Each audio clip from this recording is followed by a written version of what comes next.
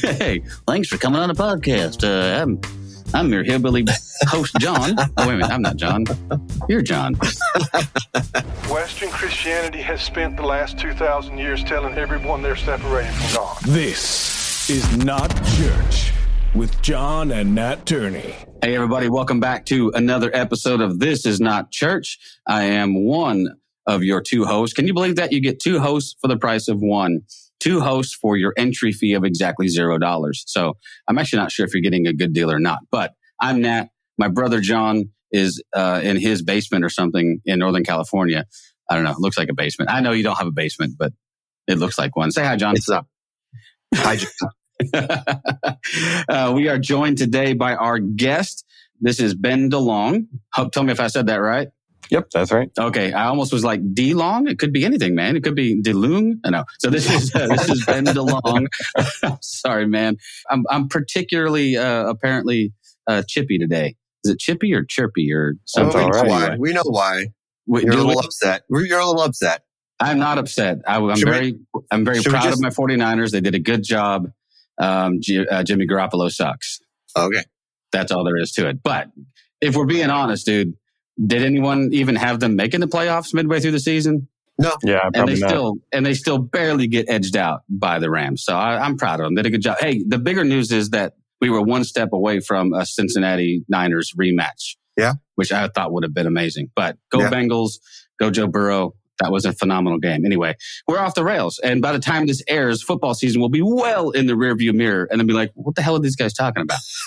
So let me read you a little bit about Ben, and we're going to get into a conversation with him and see what's up. So Ben is the author of Becoming Home and There's a God in My Closet. And he's also the host of the Whole Thing podcast. He grew up in Northern California, where his father's a pastor. His parents and his three sisters are a huge support and encouragement to him.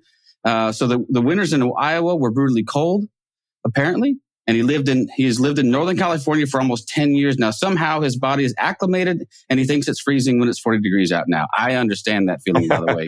I do too. Absolutely do. He went to college outside of Kansas City to study ministry and followed that by attending a nearby seminary.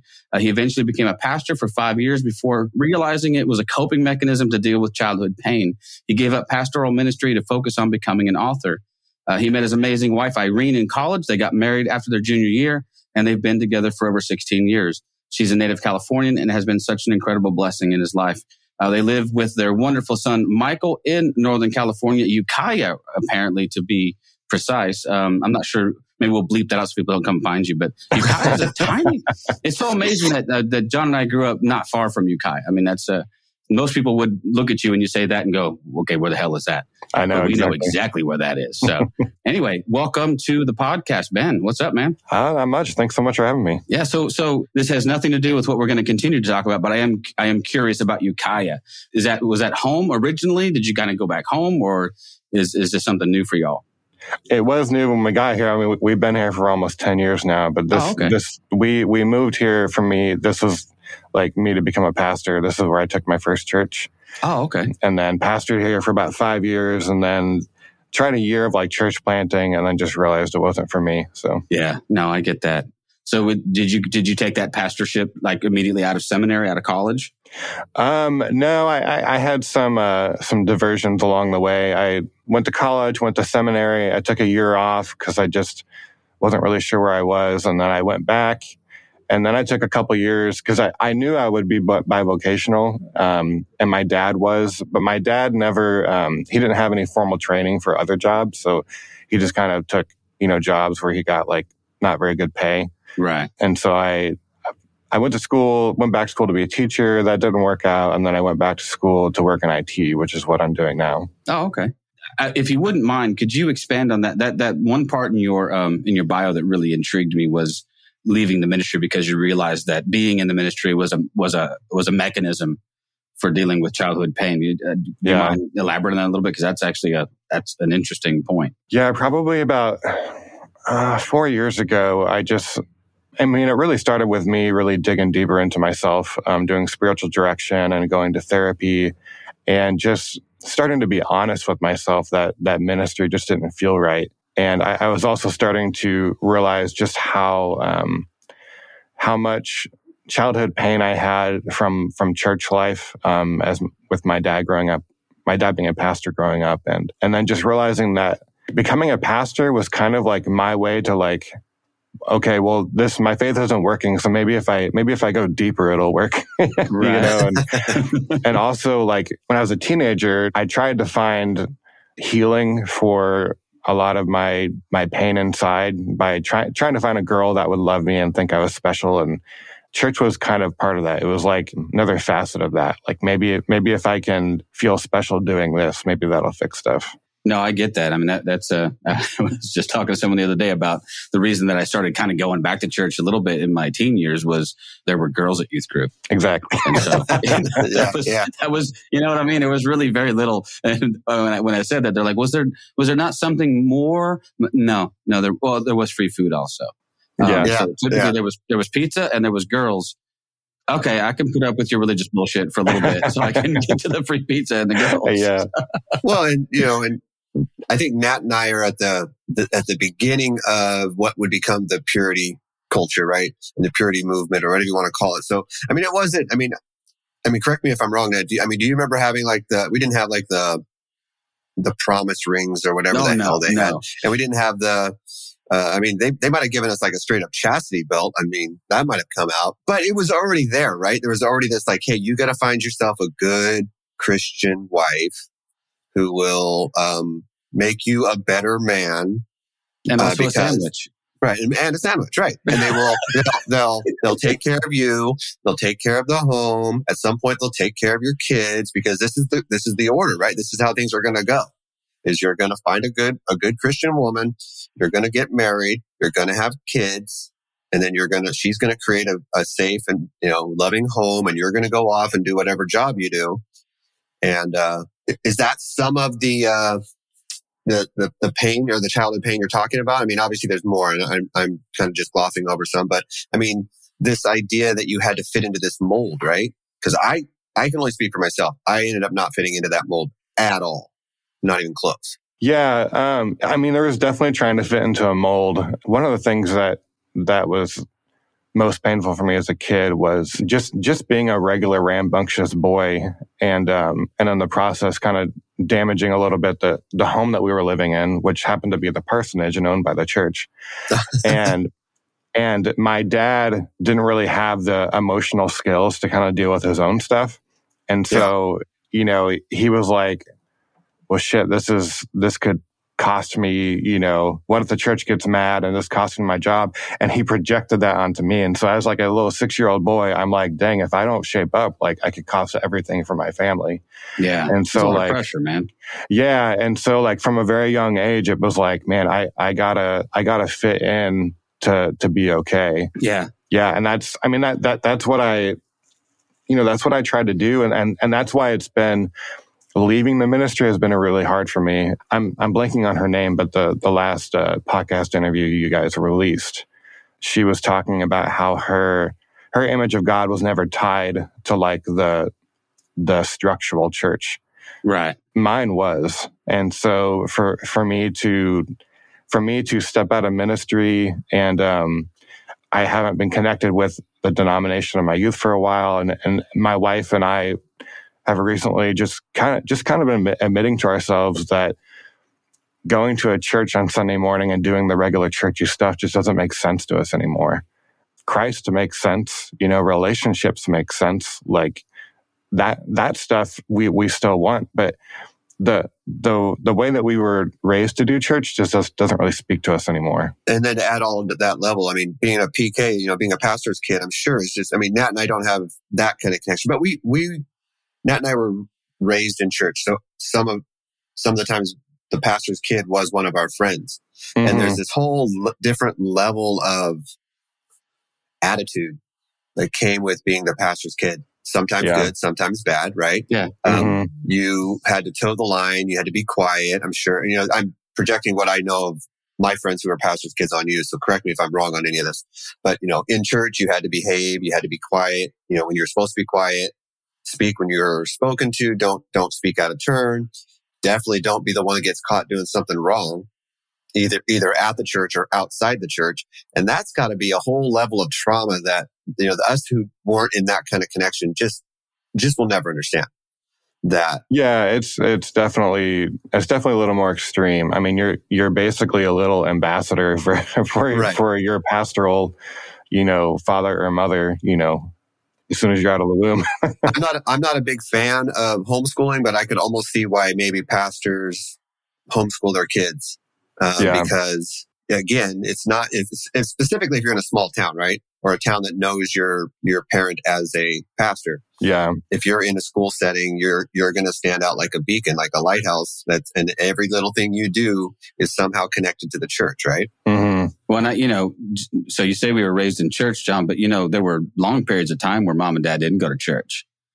And so we were raised in church, but there were times when we didn't go to church for a good long time. Now, when mom and dad decided it was time to go back to church, then we were all going back to church. Yeah. But there were long periods of time, sometimes a year or two or more, I think, where we just didn't do it.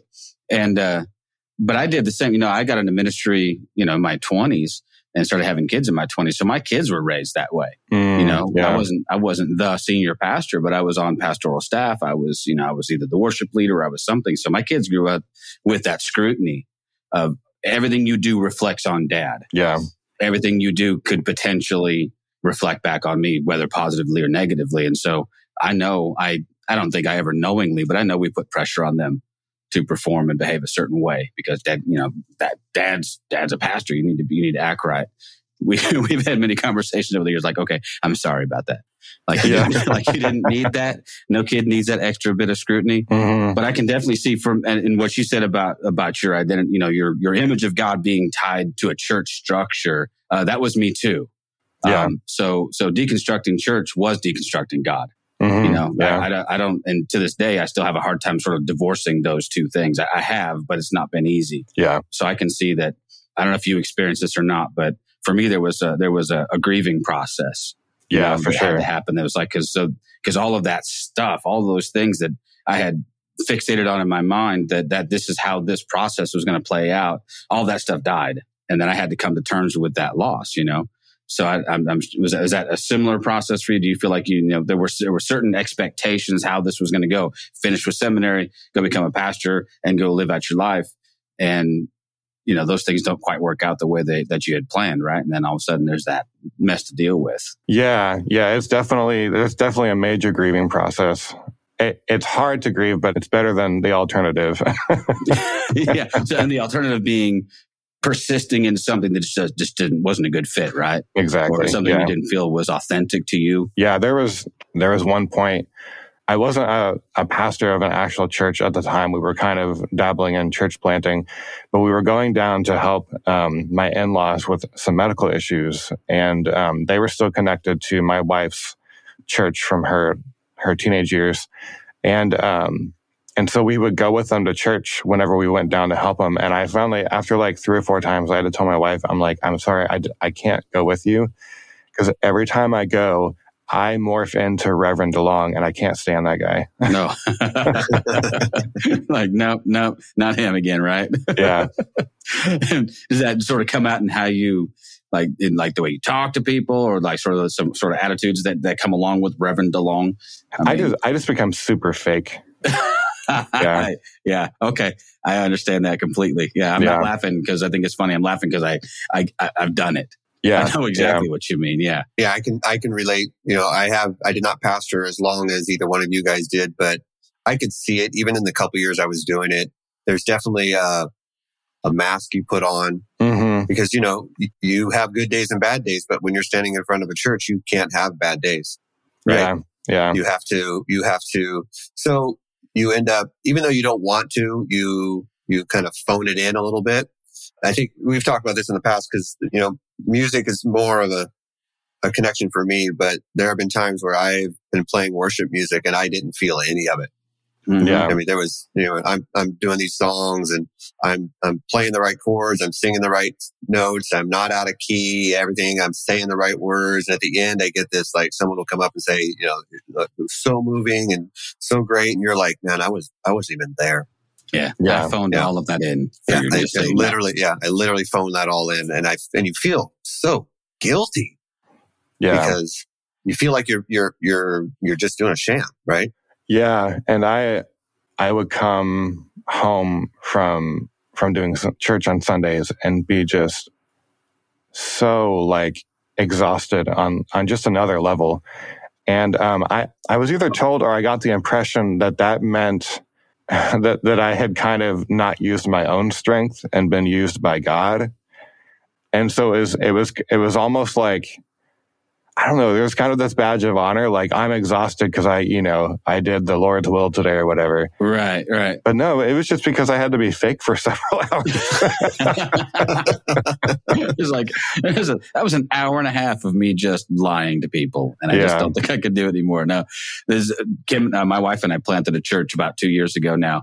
And everything has shifted for us, But I do, even in the church plant in the very beginning, we were just doing the same thing we'd always done. Mm-hmm. You know what I mean? We looked up about 6 months down the road. We're like, what are we doing that's different? We were so desperate to get out of this situation, to do something more authentic and real.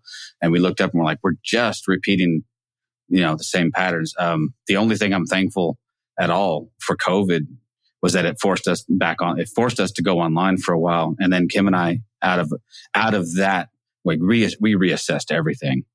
Like, okay, what are we going to do this different? Because I was still, John and I had started this podcast, and I was still in the back of my head weirdly nervous that church members would find the podcast and find out that sometimes I said a bad word.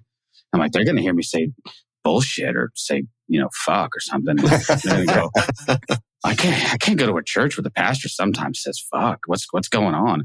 And at some point I'm like, you know what? Fuck it. I don't care.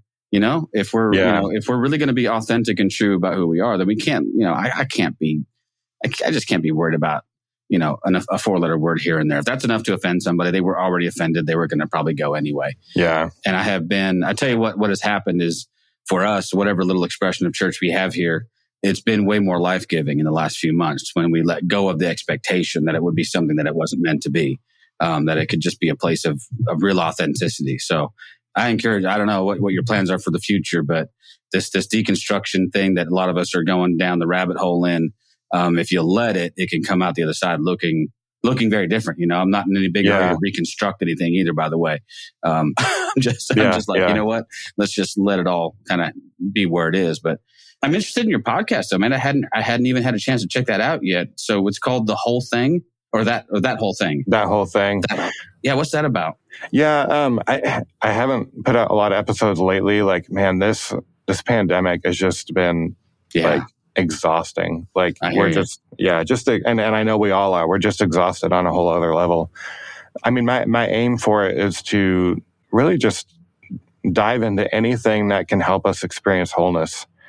And of course, that's a very broad topic because there's so many different things that can help. That can be, spirituality, that can be relationships, that can be talking about, systemic justice. Like, I mean, that's a whole lot of things. But I think wholeness is what we're meant for. It's what we're all after.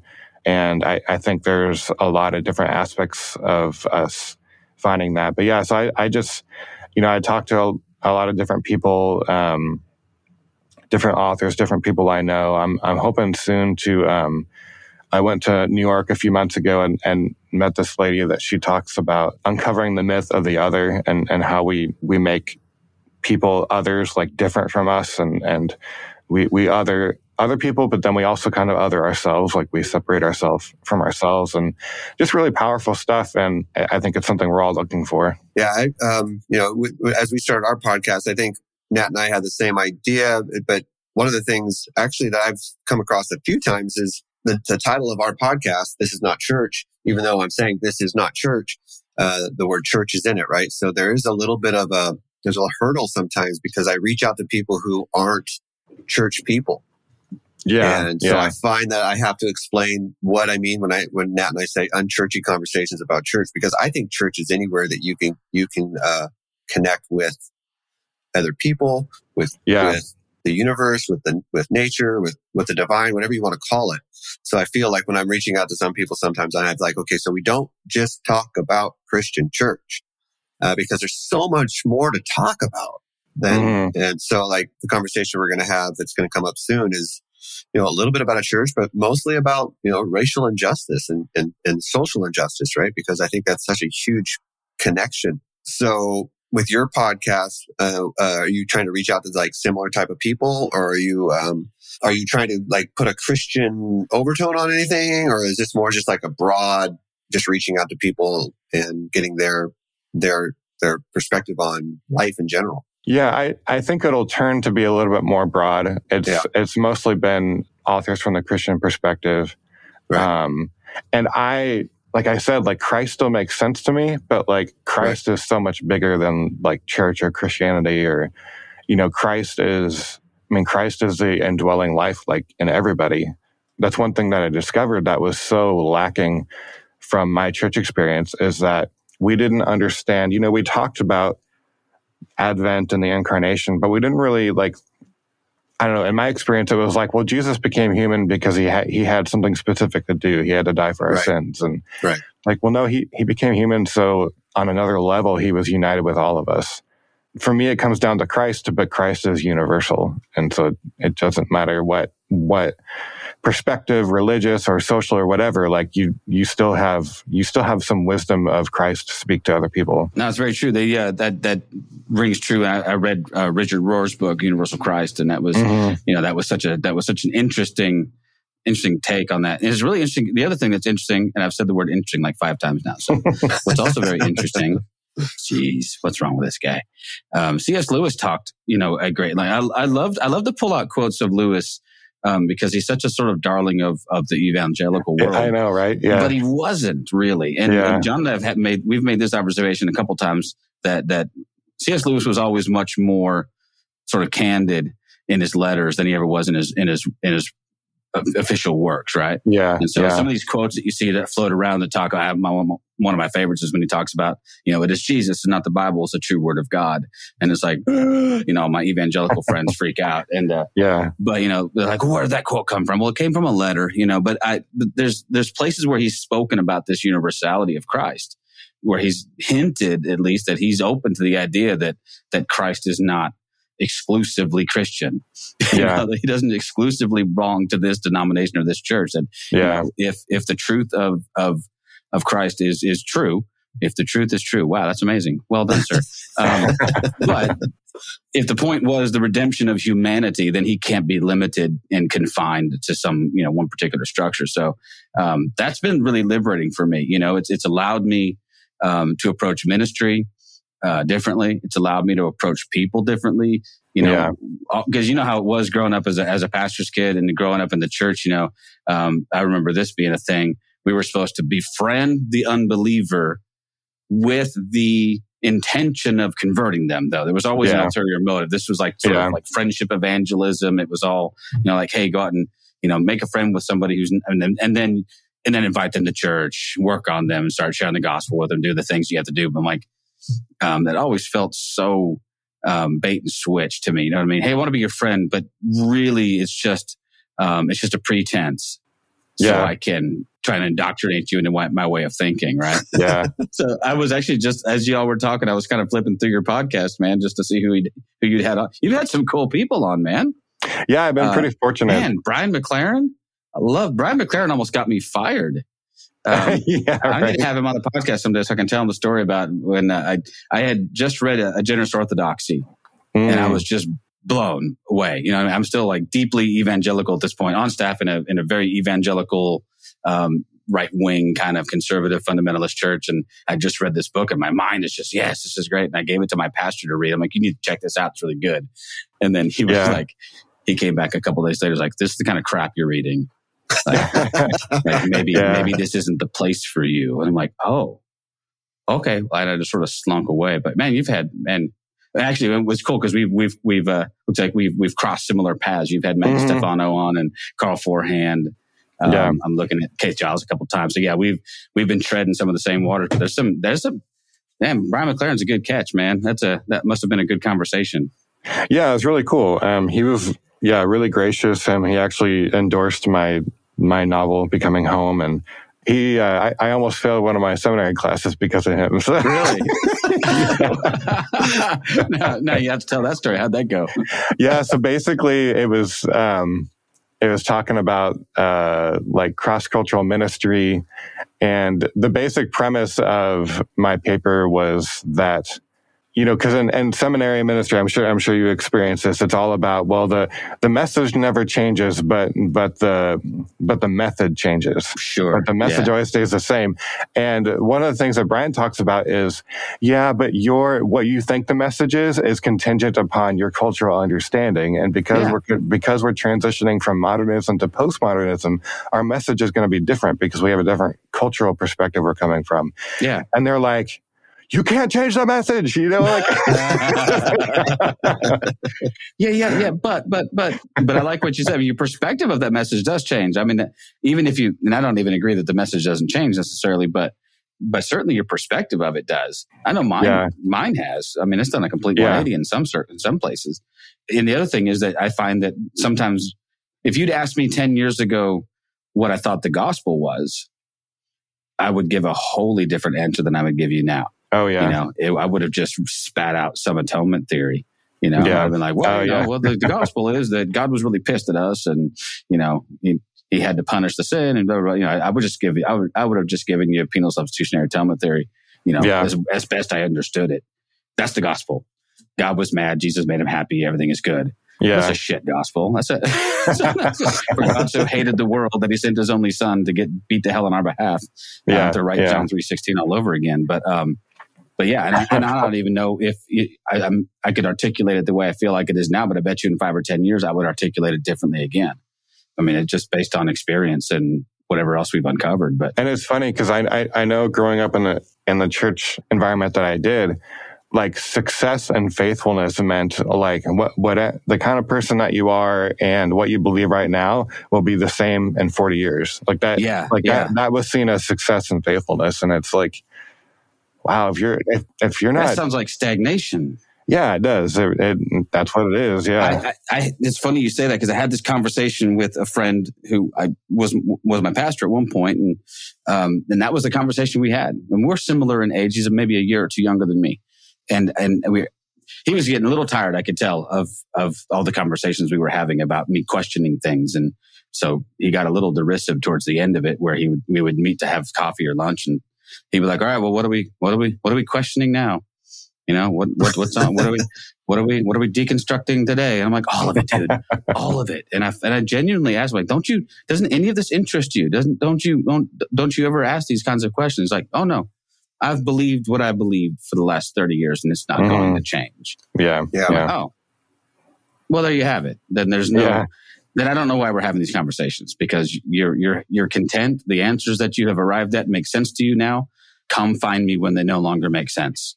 Because at some point I can almost guarantee, unless you just willingly stick your head in the sand, I think we all get to a point where the answers we've arrived at, and they just don't work anymore. Yeah. And if we're honest, who was it that kept talking about intellectual honesty, John? Is that Jonathan Foster, or is it? I think so. Yeah. Yeah. But anyway, that concept of intellectual, was it intellectual honesty or intellectual? Yeah. Just kept coming up, like saying, okay, if you're being intellectually honest, you have to admit that there are some things here that don't make sense. And I guess you have the ability to just ignore them and move on. But the cognitive dissonance it creates, it just ends up being exhausting. And you know what I mean? I know you know that to be true. So the book you wrote, though, I didn't realize it was a novel. Let's talk about the book. The Becoming Home is a novel. Yeah. Is it a work of fiction then? Yes. Yeah. Oh, I love that. I love it. We've only had a couple people on here who've done that kind of work. So yeah, talk us through that a little bit if you don't mind. Yeah. So just it kind of offers a unique approach to portraying what the inner journey looks like, particularly when it comes to embracing our inner child and learning self-acceptance. And I'm really happy to see that a lot of readers have remarked kind of along the same lines that it's impacted their own ability to kind of look inside. And so what the book has two layers to it. It's the everyday life of the main character and him, kind of having to like rethink things himself and not even just rethink things, but find like face trauma and pain inside himself that he had been trying to avoid, but now he has to because things are kind of falling apart. And so there's that everyday journey, but then there's another layer where there's another character that portrays what it feels like to be him on the inside. And so on the inside, he's portrayed as this like isolated woodsman that just wants to be away from everybody for a variety of reasons, and is really separated from himself, is really separated from relationships because he's secluded himself. And so along the journey, you see healing of the main character, like in everyday life, him healing relationships, going to therapy, kind of learning more about himself. But then the underlying journey, you see his inner self kind of learn what it means to like be reconciled to his whole self. Part of that came out because I remember one time I was with my therapist, and, they have to ask periodically, like, how's your depression level? Do you have thoughts of suicide? And I told him, I was like, I don't ever think of killing myself. I do fantasize about just vanishing one day and just going to some small town in the middle of nowhere where nobody knows me and just being alone the rest of my life. Because sometimes that just feels easier than having to face myself and having to face, the dynamics of relationships that I'm in. It just feels easier just to ignore it all. But that never really works, so.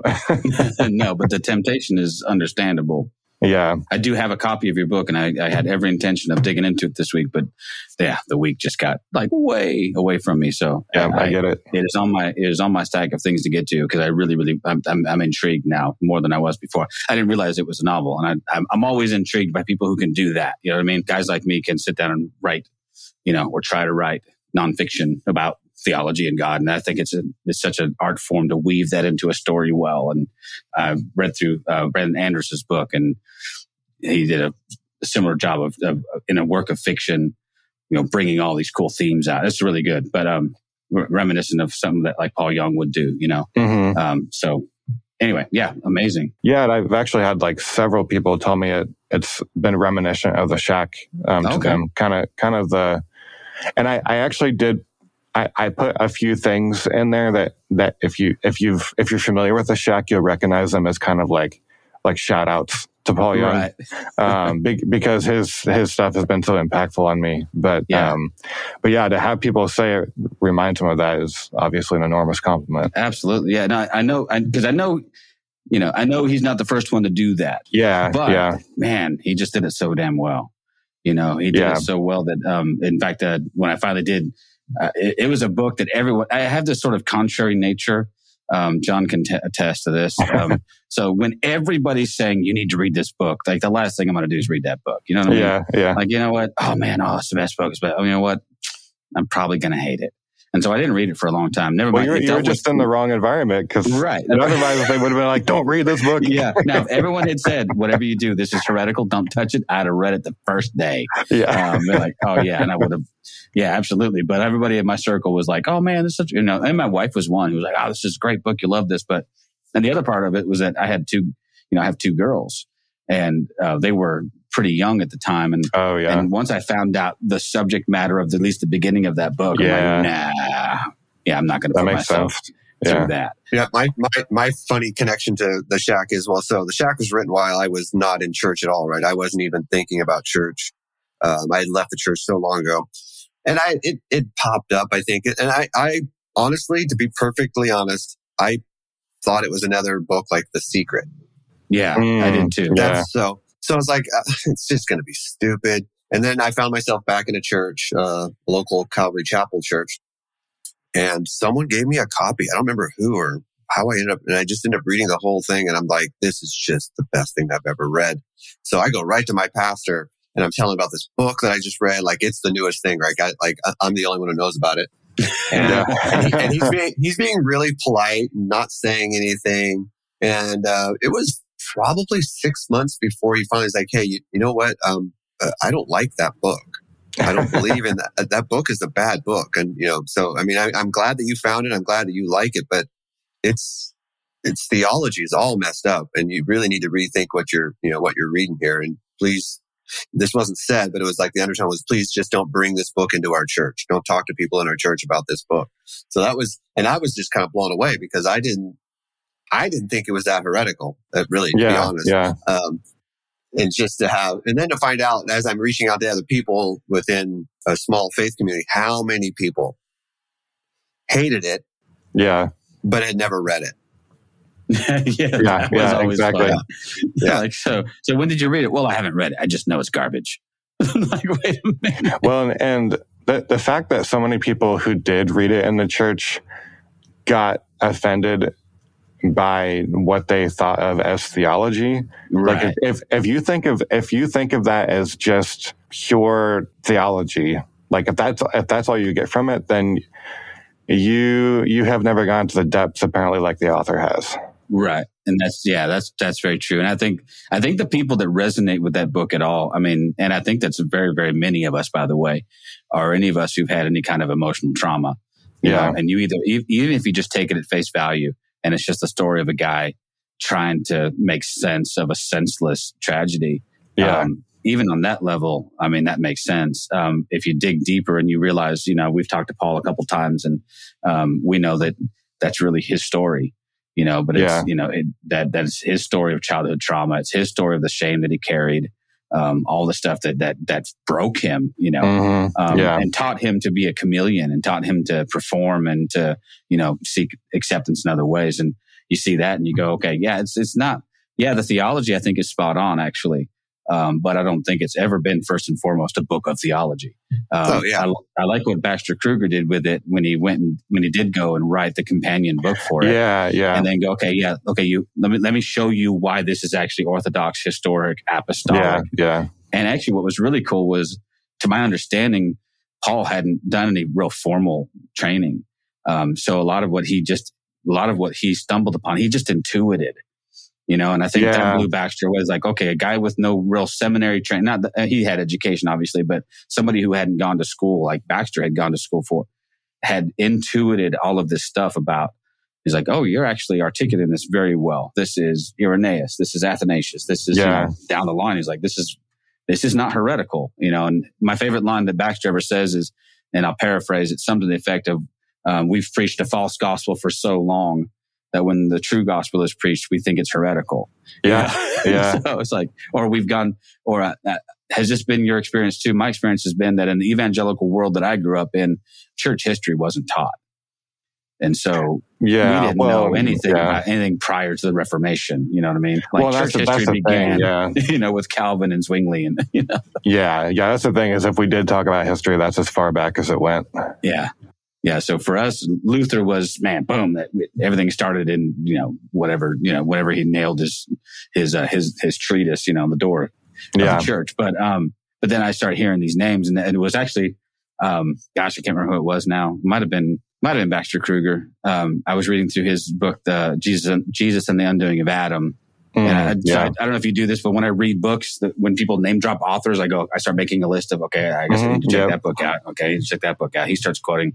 And next thing I know, I'm digging into the patristics. I'm digging into the church fathers. And I'm going, oh, look at all this really heretical stuff that was said, 1800 years ago. Man, who are the real heretics now? So it's an interesting exercise, right?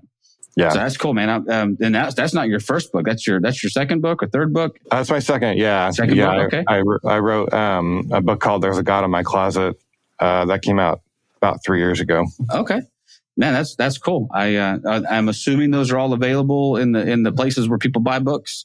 Yep, on Amazon, on my website, DeLong.com. I did notice that Becoming Home is down to like $9 on Amazon, so it's hard to beat that. Run and grab it, quick! Yeah.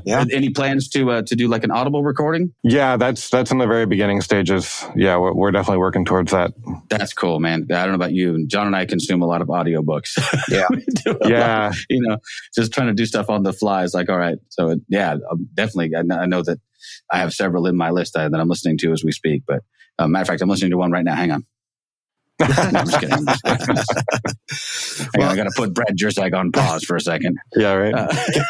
I was just going to kind of bring it back to your book for just a second. Yeah, for sure. And it's kind of in lines with Paul Young is like, I believe that your book is somewhat autobiographical but in a fictional way, kind of like Paul Young, right? Yeah. I mean, this is your story, but written from a fictionalized character, right? Yeah, exactly. Yeah. So was that more freeing or was that harder to do?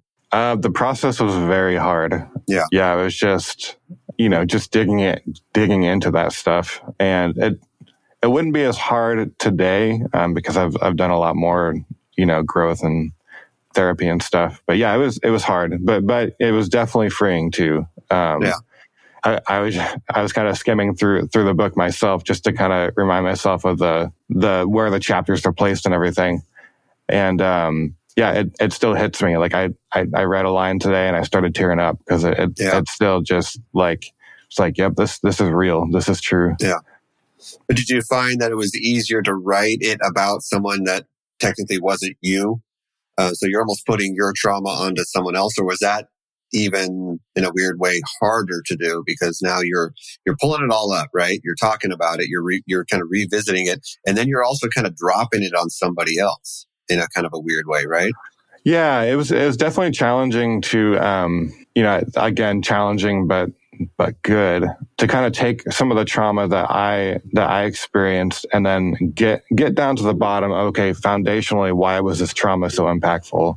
Right. And then how could that impact be fleshed out in trauma a different way for somebody else? Yeah. Which was difficult, but then it gets you to the bottom of like, oh, this is why this was impactful. And the heart of the book is the main character encountering and accepting his inner child.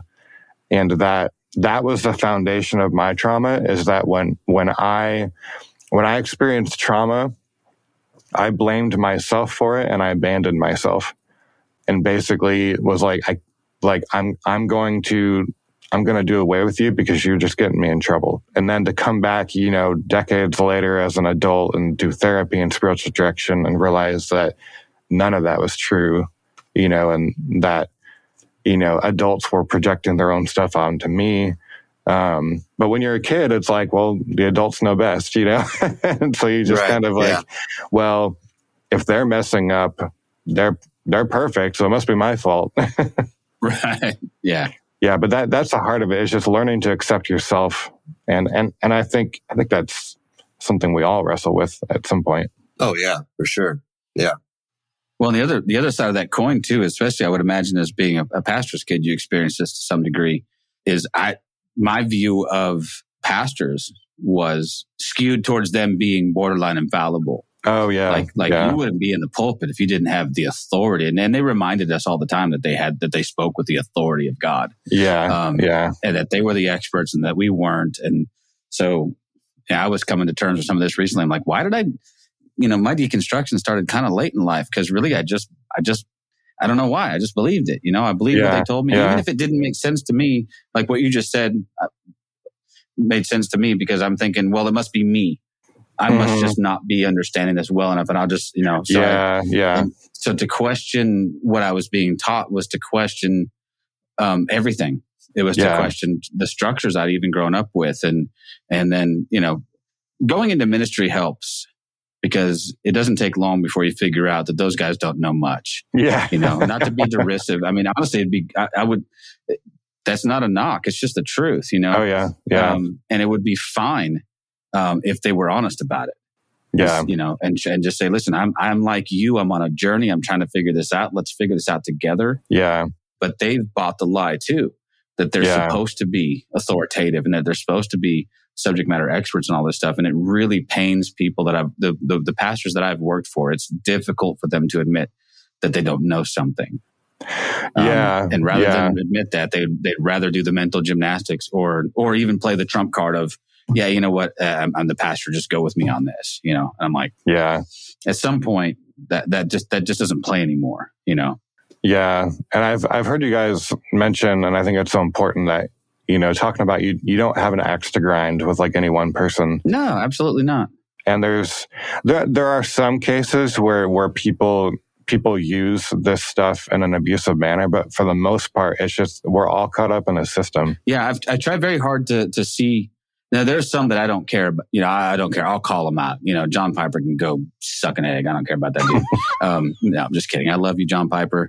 And now we have to have puppies kicked 3 or 4 times. But there are those. I don't mind calling out people with platforms. Does that make sense? Yeah. I'm not calling out the pastor in my town who's my friend, who I think gets it wrong, who I think is a genuinely nice guy and is trying his very best. Who's, like you said, he's working in the same system that I worked in, and he's a victim of that same system as well. Yeah. Right. And then there are those who I feel like they're a little more nefarious. You know what I mean?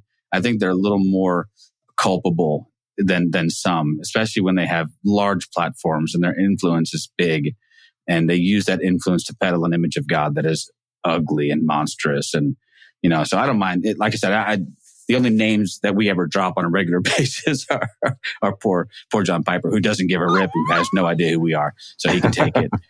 Maybe Mark Driscoll, he can also likewise go, maybe disappear somewhere. But but there are those who.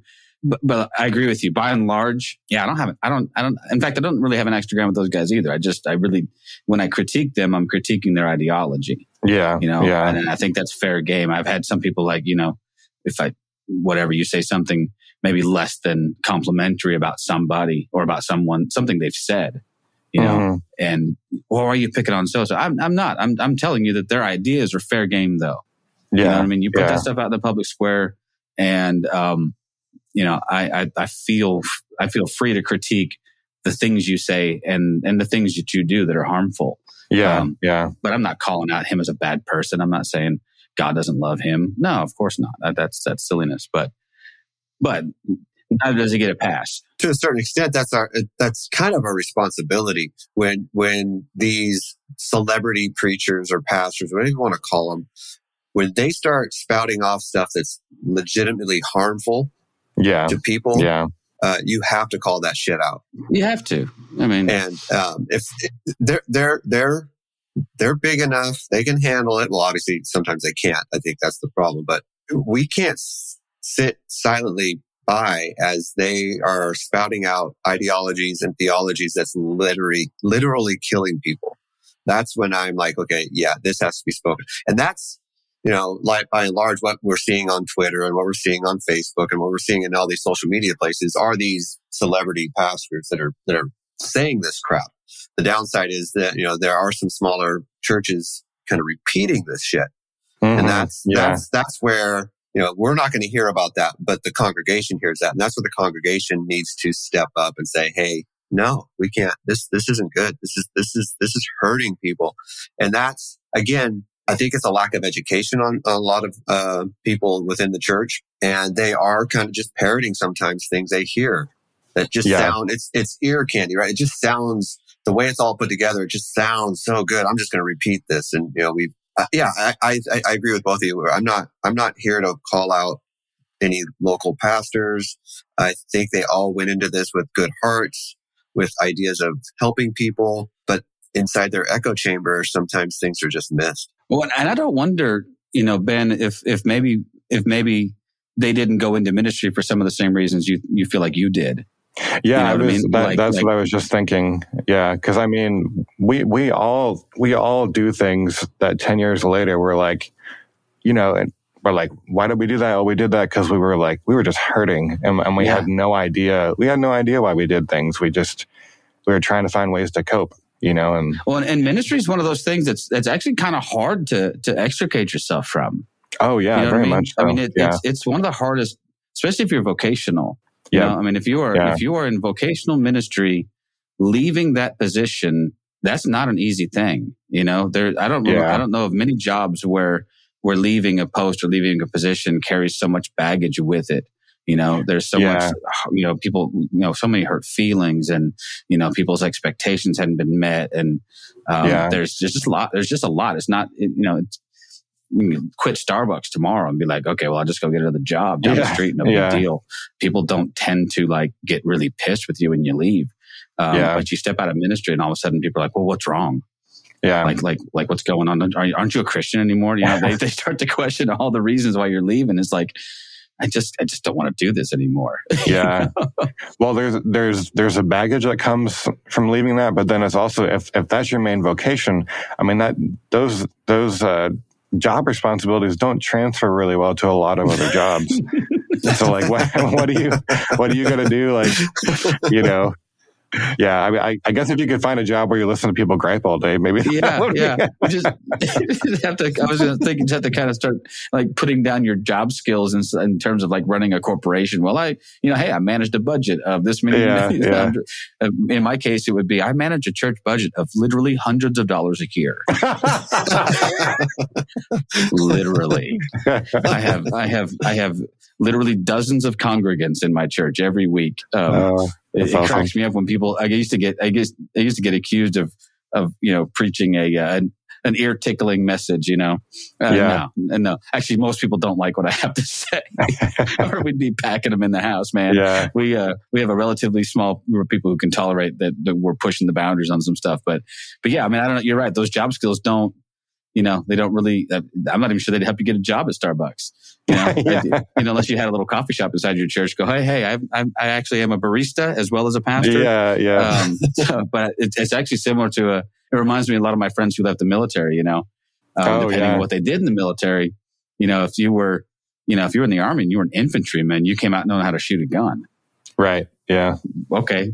And law enforcement, that's pretty much, that might be, so a lot of those guys gravitate towards jobs where some of those guys just find themselves, kind of in that no man's land of like, okay, I don't really have any applicable skills here. What do I do, as a former soldier? I think former soldiers and former pastors might have a lot in common. Like, okay, how does this translate? But yeah, like you said, unless you can find a job, you bartender, I think you mentioned listening to people gripe all day. Oh, long. Maybe. Yeah. I think retired or just burnout pastors would make great bartenders, man. let me make you a Manhattan. Tell me about your day, man. I'm really good at listening. Yeah, right. At least in that case, you'd have at least a potential solution to their problem. Here's some alcohol. Yeah, okay, and I'm joking. That was a joke. Go ahead. Of course, this is kind of a cynical comment, but right. they'd probably be legitimate problems too. Like not I'm really frustrated with the color of our carpet or something. Oh man! Oh, thank God I don't have those kinds of issues now. But no, back in other churches I've worked in, who was it? Oh, I remember being someplace and. They were really, really upset that we were letting people drink coffee in the sanctuary because we just got new carpet. Yeah. And we were having like legit, like hard conversations about whether or not to let congregants continue to bring their coffee in the sanctuary. And I'm like, really, this is what we're talking about? Like there's a whole city of people outside our doors that are hurting and needing stuff. And we're concerned about whether someone's going to spill coffee on this carpet. Priorities need to shift, man. Yeah, but that is amazing. Hey, I hate to be that guy, but I do have to get out of here. Ben, man, I love the conversation. Don't forget, check out the website. You said bdelong.com, is that right? bdelong.com. All right, yep. bdelong.com, and also books available on Amazon. I'm sure wherever fine books are sold. Make sure and get you a copy while it's still only $9-something on Amazon. That's what a deal. Run. Yeah, it's hard to beat that. Run, don't walk. Keep up with what Ben's going to be doing, because I'm sure he's going to be doing some really awesome stuff in the future. If you find yourself out in Ukiah someday, does anybody just sort of stumble upon Ukiah? Just drive past it on the highway. If they want some really cheap weed, yeah. Yeah, that's good. I actually resisted making the weed joke, and you went there. That's good. I love it. Is that still? That's not Humboldt County, right? That's no, but it's part of the Emerald Triangle, though. Yeah, it is. Is it? What county are you in? Is that Sonoma County? Mendocino. That's right. Okay, so yeah. Well, you're Humboldt adjacent anyway. I get you close enough. I tell people we need to start a game show for when they come to Ukiah called Weed or Skunk. I bet you they're wrong more than they're right. Oh yeah, I was actually at my somewhere yesterday in San Angelo, and I was like, oh man, weed! Someone's smoking weed, and I looked down, there was a dead skunk. I'm like, oh no, we're a dead skunk. So I would have failed that one that day. Yeah. All right, you guys. Hey, I appreciate you being on the podcast, man. Man, it was a lot of fun. Look forward to hearing what you're doing in the future. And best of luck to you, man. John? Yeah, for sure. My brother, my homie. Peace. Peace out. Thank you, guys. I'll see you later. All right. Thank you for listening to This Is Not Church. Be sure to rate and review the podcast on your platform of choice. If you would like to partner with us, visit patreon.com/thisisnotchurch, where you will receive exclusive content such as early access to episodes, videos of upcoming episodes, and live Q&A sessions. Be sure to check out our Facebook group or follow us on Twitter and Instagram. All the links are in the show notes. We'll be back soon with another episode.